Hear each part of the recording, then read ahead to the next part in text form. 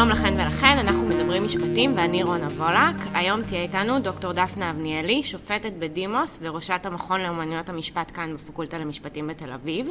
היא תספר לנו על הרפורמה בתקנות סדר הדין, על התפקיד של השופטים בהליך המשפטי ועל האופן שבו התקנות החדשות מעודדות את בעלי הדין לפנות להליכים אלטרנטיביים. שלום דפנה. שלום, נעים להיות פה איתכם. תקנות סדר הדין החדשות ובכלל הם סוג של כללי המשחק של המשתתפים בהליך המשפטי. הם קובעות למשל תוך כמה ימים בעלי הדין צריכים להגיש כתב תביעה וכתב הגנה, הם קובעות שלבים של ההליך המשפטי וגם הם מסדירות במובן מסוים את הסמכות של השופטים. אפשר להגיד שהן אפילו מנחות אותם באיזשהו אופן, אבל לפני שניכנס לאופן שבו הן משפיעות על התפקיד של השופטים, נשמח אם תוכלי להסביר לנו מהי הרפורמה בתקנות החדשות, מהן התקנות החדשות ומה המטרות העיקריות של הרפורמה הזו. התקנות הייתה להם כוונה מוצהרת טובה וחדשנית ליצור רפורמה כדי שניתן יהיה לעצב מחדש את ההסדר שבו המעמד של התקנות ככלי מרכזי וחשוב לניהול סדרי המשפטים האזרחיים ימוצב מחדש. מתקיני התקנות היו בתחושה שיש זלזול ואי הקפדה על הוראות התקנות, ולכן לא רק שהם רצו להדגיש את חשיבותן של התקנות, מצאו לנכון להתקין תקנות חדשות שהמטרה המוצהרת שלהם היא לייעל ולפשט ולקצר את ההליכים האזרחיים תוך קיומו של הליך ראוי והוגן. אלה דברי ההסבר של התקנות, והמטרה, אם מסתכלים על המטרה, היא מטרה ראויה שכולנו כמשפטנים, כעורכי דין, כאנשי אקדמיה, מתחברים אליה ומצדיקים אותה. אפשר לומר בעצם, אם אנחנו מסתכלים על התקנות במבט על, שהיו להם 3 מטרות עיקריות. האחת, להביא לפישוט והאחדה של סדרי הדין הקיימים, וזאת בין היתר באמצעות צמצום משמעותי של מספר התקנות לעומת מה שהיה קודם. המטרה השנייה זה לקבוע מדדי זמן וכמויות של עמודים והיקף המסמכים, כדי שאפשר יהיה לקצר ולייעל את הדיונים בבית המשפט. והמטרה השלישית הייתה להביא לגילוי הדדי ושקיפות מלאה בין בעלי הדין באמצעות הליכים מקדמיים שהם נדרשים לבצע לפני שהתובענה מתחילה להתברר בבית המשפט עצמו.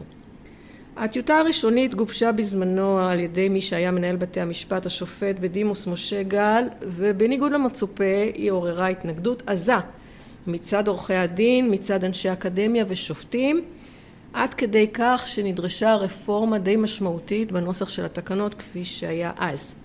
ברפורמה לרפורמה בעצם. ברפורמה לרפורמה, נכון. ואכן הם עברו שינוי משמעותי, ובסופו של דבר הגיעו לפתחה או לשולחנה של שרת המשפטים הקודמת שקד, והיא זו שהחליטה להרים את הכפפה ולקדם את כניסתן של התקנות לתוקף.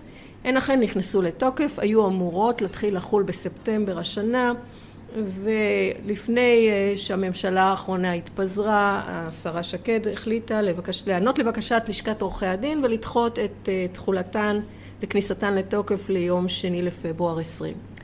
אבל כרגע אני מניחה שתרצי לדבר על הנוסח של התקנות כפי שהוא, ומה שאנחנו יכולים לדלות מתוכן. נכון, ובאופן ספציפי הייתי רוצה לשמוע ממך איך התקנות האלה הולכות להשפיע על השופטים עצמם, אם הן נותנות להם כלים חדשים שהולכים לייעל את ההליך, או אולי אם לדעתך הולכים דווקא לפגוע בתהליכי ייעול שלו. לתקנות יש השלכות עומק ורוחב לא רק על השופטים כמובן, גם עליהם, אבל במיוחד ובראש ובראשונה על עורכי הדין. ובואי ניקח כמה דוגמאות, הן תקנות ארוכות ומפורטות, אני אקח 3-4 דוגמאות כדי להמחיש ולענות על השאלה שלך. אז נדבר על הדבר הראשון שעורר כעס ותרעומת מצד עורכי הדין, וזה הנושא של הגבלת העמודים. התקנות ממש נכנסות לקביעה ספציפית של אופן הניסוח של כתבי הטענות. כתב הטענות, אגב, הוא אחיד בכל התובנות, יהיה עכשיו, מעתה ואילך, כתב תביעה. כתב הטענות, אם תוכלי רק להסביר בקצרה מהו, כדי שהמאזינים יוכלו להתחבר לשלב בהליך המשפטי, ואז להסביר למה ההגבלה שלו היא בעייתית. בעבר, לפי נוסח התקנות משנת 1984, שעדיין בתוקף עד שיכנסו התקנות החדשות לתוקפן, היו כמה דרכים אפשריות לפתוח בהליך משפטי, מה שנקרא תובנה. תובנה זה היה שם כללי לתביעה שהייתה יכולה להיפתח או באמצעות הגשת כתב תביעה, או באמצעות הגשת המרצת פתיחה, או בהליך שנקרא סדר דין מקוצר. התקנות החדשות מורידות את שתי האופציות האחרונות של המרצת פתיחה וסדר דין מקוצר. כל תביעה תיפתח עכשיו בהגשת כתב תביעה. כל כתב תביעה יהיה בנוי משלושה חלקים. כל חלק מוגבל במספר עמודים, ועל זה יצא הכעס הגדול. למשל, בבית משפט השלום, החלק השני שבו מפרטים את העובדות בתמצית, בבית משפט השלום לא יותר מ5 עמודים, בבית המשפט המחוזי לא יותר מ10 עמודים. החלק שמפרט את הפירוט המלא של הטענות, לא את התמצית, בשלום הוא לא יותר מ6 עמודים, ובמחוזי לא יותר מ20 עמודים. זה אמור להקל על עורכי הדין ולקבוע להם מסגרת שבתוכה הם צריכים להתנהל. עורכי הדין אומרים, ובמידה מסוימת של צדק, שאין הבחנה בתקנות בין תביעות מורכבות לתביעות פשוטות, ושלפעמים זה עשוי להביא לעיוות דין ואפילו לפגיעה משמעותית בזכויות של הלקוחות המיוצגים על ידם, מפני שהם לא יוכלו במיטת הסדום הזאת, ככה הם מכנים אותה, של מגבלת העמודים, לטעון את הטענות בצורה נאותה, שגם תאפשר לבית המשפט לעמוד על הטענות ולהבין אותן. אני חושבת שגם חלק מהשופטים, אני באופן אישי גם בתחושה הזו, שההגבלה הנוקשה הזאת, יש לה מטרה טובה, אבל היא הייתה צריכה בצידה לומר שאפשר לבקש ולקבל רשות להוסיף על מספר העמודים האלה, אם בית המשפט ימצא לנכון. הכוונה הייתה פשוט לא להרבות בבקשות, והבקשה הראשונה שאנחנו צופים שהייתה מוגשת, זה בקשה להוסיף עמודים על המספר הקיים, אז התקנות בחרו בגישה המחמירה ואמרו, זה המספר ולא יותר מכך, ובאמת בתוך המסגרת הזאת צריך להסתדר. הדבר השני, הדוגמה השנייה שבה התקנות ביקשו להיטיב עם ההליך המשפטי, לאו דווקא עם השופטים, אבל עם המטרה של ייעול וקיצור ההליכים, היא הקביעה, זו בתקנה 49 לצורך העניין, שבעלי הדין לא יורשו להגיש בקשות מקדמיות לבית המשפט עד מועד הדיון בקדם המשפט, ולקראת הדיון במועד קדם המשפט יצטרכו לערוך רשימה של הבקשות שהם בכוונתם להגיש. זה מחייב את עורכי הדין להיות מאוד ערוכים ומוכנים עם רשימת הבקשות שלהם לקראת קדם המשפט הראשון. זה אומר שמה שלא נכלל ברשימה כנראה לא יישמע, אלא אם כן בית המשפט יחליט אחרת, ותמיד יש לבית המשפט אפשרות ושיקול דעת להחליט אחרת, אבל הוא צריך לנמק את זה. ודבר נוסף, התצהירים הפכו להיות כרכים של האנציקלופדיה בריטניקה, ואנחנו, אני יכולה לומר את זה מניסיוני כשופטת, היינו מקבלים כרכים של תצהירים, כמובן עם נספחים, אבל מאוד מאוד ארוכים ומאוד מאוד מפורטים, שבעצם התקנות היום בנוסח החדש שלהם אומרות אולי עדיף לחזור חזרה לשיטה שהייתה נהוגה בעבר, של עדויות בעל פה, זאת אומרת אדם מוזהר לומר את האמת, עולה על הדוכן ומספר בחקירה ראשית את הגרסה שלו, ולאחר מכן נחקר בחקירה נגדית.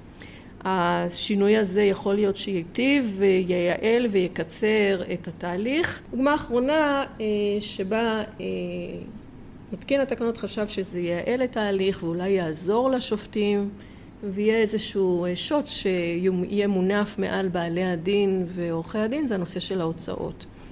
בנושא ההוצאות, התקנות ממש ממריצות את השופטים לחייב בהוצאות על כל בקשה ועל כל הליך, לא להמתין עד לתוצאה הסופית, אלא תוך כדי ההליך. לדוגמה, בעל דין שנמצא שהוא עשה שימוש לרעה בהליכי בית המשפט. אז יש לנו כאן 3 מטרות מוצהרות של ההוצאות. אחת זה באמת לזכות את הצד הזוכה בבקשה או בהליך, בהוצאות שהוא הוציא על בקשה שנדחתה בסופו של דבר, או שהתקבלה בסופו של דבר. השנייה זה באמת לאפשר לבית המשפט להפעיל את המכשיר הזה של הוצאות כסנקציה, כדי שבעלי הדין ינסו לצמצם את הבקשות שהם מגישים ואת ההליכים שהם מקיימים בפני בית המשפט, מחשש שמא זה יחייב הוצאות, וכמובן שזה אמור לסנן את כל בקשות הסרק ואת המקרים של שימוש לרעה בהליכי בית משפט. זה לא הדבר היחידי שהתקנות עושות, אלא התקנות נותנות גם כלים נוספים לשופטים כדי לייעל את התהליך, והן בעצם מחזקות את המעמד של השופט כמי שמופקד על ניהול ההליך, הרסן או ההגה בידיו, והשופט הוא זה שמנתב את ההליך מעמדו הרבה יותר משמעותי היום ביוזמה ובקבלת החלטות ובמתן כיוון לתהליך כולו ממה שהיה לו קודם לכן כאשר הוא היה תלוי יותר ביוזמות של הצדדים. מה שאומרת התקנות, הן אומרות שהשופט או בית המשפט, המטרה של הדיון היא שההליך המשפטי או ההליך השיפוטי יהיה ראוי והוגן, ובית המשפט הוא אחראי על הניהול השיפוטי, ולבית המשפט יש שיקול דעת ליזום ולהחליט כל החלטה במסגרת התקנות במטרה לקדם התנהלותו של הליך ראוי והוגן. זו תקנה 3. התקנות הראשונות שפותחות הן תקנות מטרה, תקנות הצהרת כוונות אפשר לקרוא להן, והן אומרות לשופט יש אפשרות ליזום, הוא לא צריך להמתין לבקשה או לאיזו טענה מאיזשהו צד, הוא יכול ליזום ולתת כל החלטה במסגרת תקנות אלה, לרבות מחיקת כתבי טענות, לרבות חיוב בהוצאות, לרבות ובמיוחד סירוב לדחות מועדי דיונים שהתקנות מדברות עליהם במפורש. זאת אומרת, השופט הוא היום הקברניט. אנחנו נראה את הפרשנות גם ואת השימוש שיעשו בתי המשפט ועורכי הדין בתקנות האלה בסופו של דבר. תקנות זה כלי עבודה. אני יכולה רק להגיד משפט אחד, אני בעד התקנות האלה באופן כללי, אבל אם אפשר להוסיף מילה קטנה של ביקורת, ואני כן אוסיף אותה כאן, אני חושבת שהדגש הוא שם כאן על הפן הטכני ופחות על מרחב שיקול הדעת של בית המשפט, ולו אני הייתי צריכה לשבת היום בדין ולהפעיל את התקנות האלה. היום אני כבר לא אעשה את זה כי אני שופטת בדימוס, אבל לו הייתי צריכה, הייתי אומרת, אני לוקחת בחשבון את המטרה העיקרית שהשופט יש לו חופש פעולה להחליט ולעשות מה שניתן ומה שצריך כדי לקדם את המטרה של התקנות, והייתי שמה לי את זה למטרה ראשונה. דבר נוסף שהתקנות החדשות קובעות זה כמה שלבים חדשים בהליך המשפטי, וביניהם השלבים של הדיון המקדמי ופגישת המהות. תוכלי לספר לנו קצת מה הם השלבים האלו, מה המשמעות שלהם, לאן הם חותרים? בשמחה, וזה אחד מהחידושים של התקנות. לפחות הדיון המקדמי זה חידוש. בעולם המשפט בישראל לא היה לנו עד עכשיו דבר כזה. פגישת המהות הייתה גם בעבר, ואני תכף אדבר גם על זה, אבל בואי נדבר קודם על הדיון המקדמי. התקנות מטילות חובה על בעלי הדין, והחובה הזאת חלה גם בתיקים שמתנהלים בבית משפט השלום וגם בבית המשפט המחוזי, לקיים דיון מקדמי ביניהם.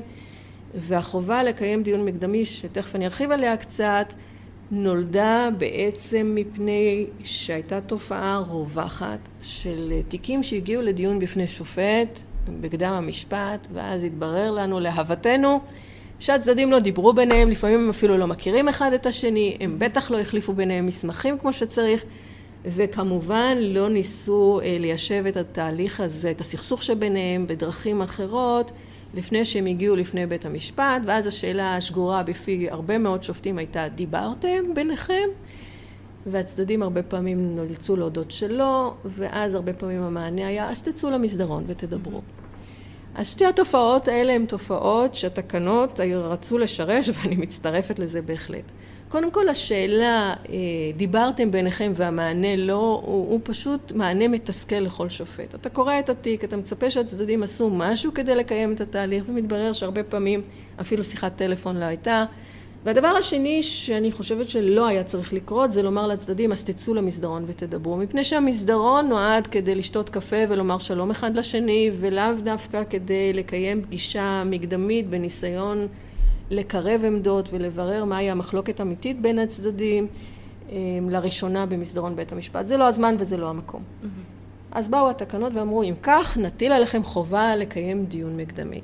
אז נניח שהמונח הזה הייתה כוונה לומר שהצדדים יקיימו מפגש מקדמי, וזה בעצם לקוח ממה שהיה קיים באנגליה ועדיין קיים, ששם זה נקרא pre-action protocol, ששם הצדדים ממש צריכים לעשות מהלכים לפני דיון, pre-action, מקדמיים, ושם תקנות סדר הדין ממש מפרטות לפי סוג ההליך, בדיוק מה צריך לעשות. צריך לשלוח מכתב תוך כך וכך ימים, צריך להשיב תוך כך וכך ימים, צריך לגלות מסמכים, צריך לדבר על מומחים. הרבה מאוד דברים שהתקנות מכתיבות מה לעשות ב-pre-action protocol, ושבתקנות שלנו הוחלט לא לאמץ את הדגם הדווקני הזה, וטוב שכך. אבל מה כן צריך לעשות? בדיון המקדמי, הצדדים צריכים להיפגש, להחליט מה המחלוקות האמיתיות ביניהם, ואם יש דרך לפתור את המחלוקת באמצעות מנגנון חילופי ליישוב הסכסוך. תקנה 6 לתקנות מגדירה גם מה זה המנגנון החילופי. הכוונה היא לפתרון בהסכמה, בין השאר גישור, בוררות וכיוצא באלה. הצדדים לא רק צריכים לבחון את הדבר, הם גם צריכים לדווח לבית המשפט על גבי טופס שהתקנות מציעות, מה הייתה תוצאת הדיון המקדמי שהם קיימו ביניהם. הם לא צריכים לכתוב מי לא הסכים להצעה כזו או אחרת, אבל הם צריכים בהחלט לדווח לבית המשפט מה הם בחנו, מה הם נסו, ואם הם לא הצליחו אז שהם לא הצליחו. מה שהתקנות לא מגדירות זה איך יתקיים הדיון המקדמי הזה. האם הצדדים צריכים להיפגש ביניהם פנים אל פנים, או שהם יכולים לעשות את זה בהתכתבות? האם הם צריכים לנהל את הדיון המקדמי פעם אחת, או יותר פעמים? האם, או מה נחשב בעצם כתגובה מספקת לאפשרות שמעלה צד ליישוב הסכסוך? נניח שצד מציע גישור, אז האם מספיק לומר אני לא מעוניין בגישור, או שצריך לנמק למה אני לא מעוניין בגישור? את כל הדברים האלה התקנות לא מגדירות, הן משאירות לצדדים מרחב פעולה מסוים. כבר אמרנו שהן די מכבידות התקנות האלה, אז דווקא פה בנושא של הדיון המקדמי, הן משאירות את הנושא הזה פתוח.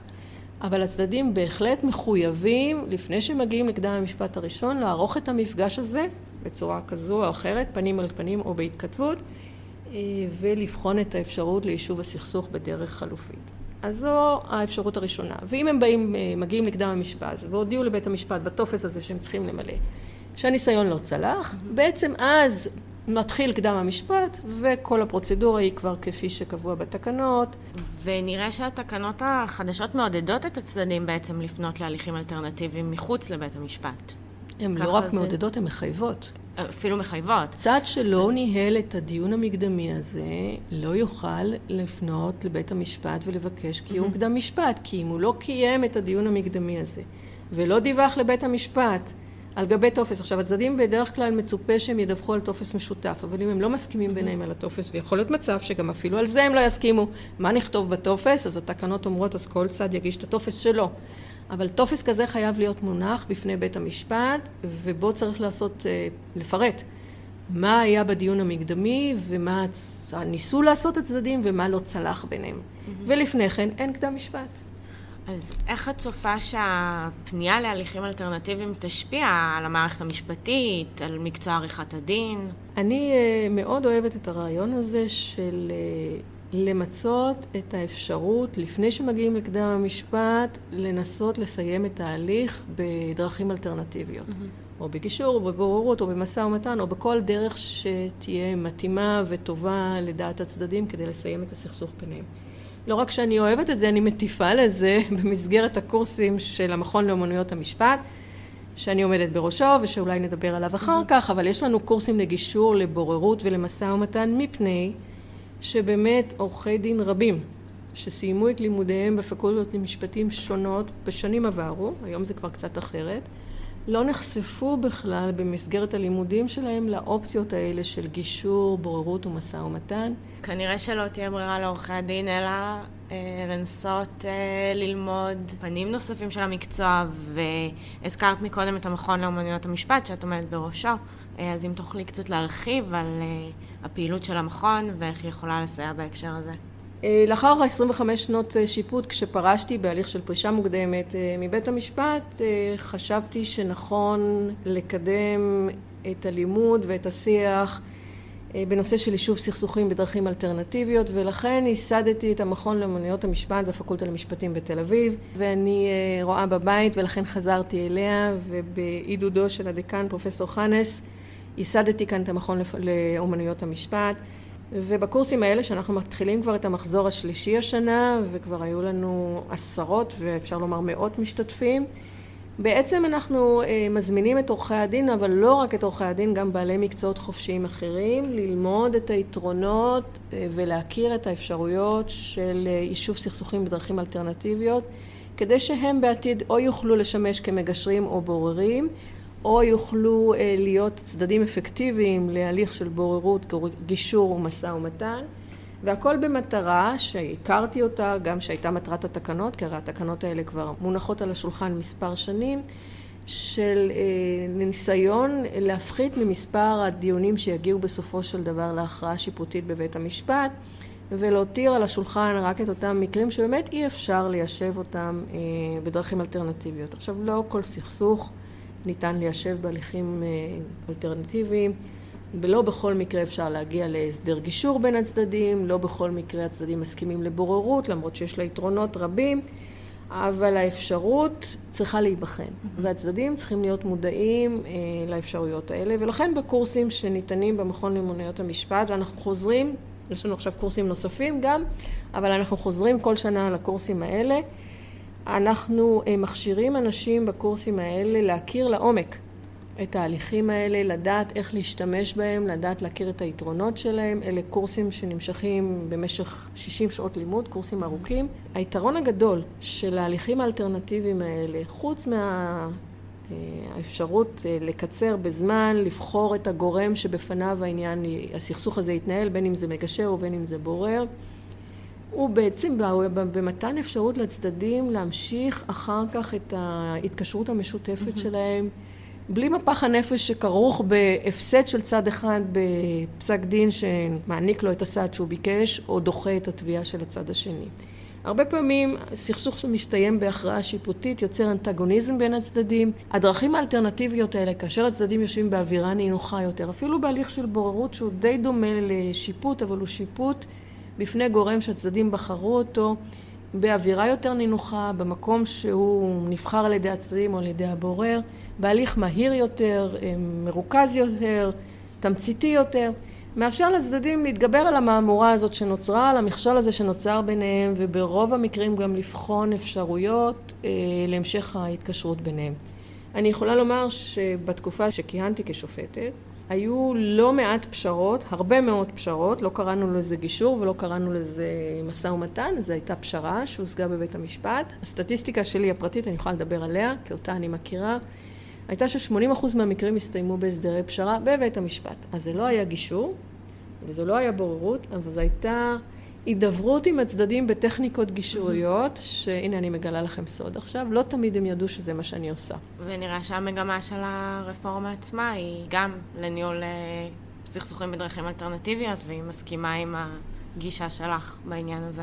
נכון, ואני חושבת שחלק מהשופטים שלא עברו בעת שהם למדו משפטים, קורסים ביישוב סכסוכים בדרכים אלטרנטיביות, צריכים, ואולי טוב יעשו, אם הם יחשפו בעצמם לדבר הזה, כדי להבין עד כמה כדאי לעודד את הצדדים, הם לא יכולים לעשות את זה בעצמם, אבל עד כמה כדאי לעודד את הצדדים להשתמש באמצעים האלה, וזה אפילו בקדם המשפט הראשון. נניח שהצדדים בדיון המקדמי ניסו בעצמם ליישב את המחלוקת, ודיווחו לבית המשפט שאי אפשר, והגיעו לקדם המשפט הראשון, אז נכון שבין המטרות שהתקנות מכתיבות כיעד שאפשר להגיע אליו במסגרת קדם המשפט לא כתוב ולא צריך להיות ניסיון נוסף או לחץ נוסף ליישב את הסכסוך, אבל אני מאמינה ששופטים שיכירו את האמצעים האלה אולי יוכלו לשוחח עם הצדדים כך שהאפשרות הזאת תראה אטרקטיבית ביניהם, והם מיוזמתם אולי ינסו לעשות ניסיון נוסף כדי ליישב את הסכסוך.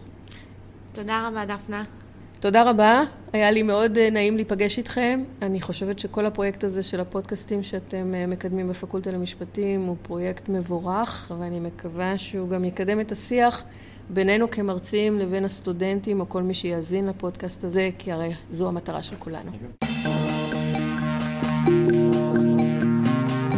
זה היה פרק נוסף בפודקאסט מדברים משפטים של אוניברסיטת תל אביב. תודה שהאזנתם והאזנתן. נשתמע בפודקאסט הבא.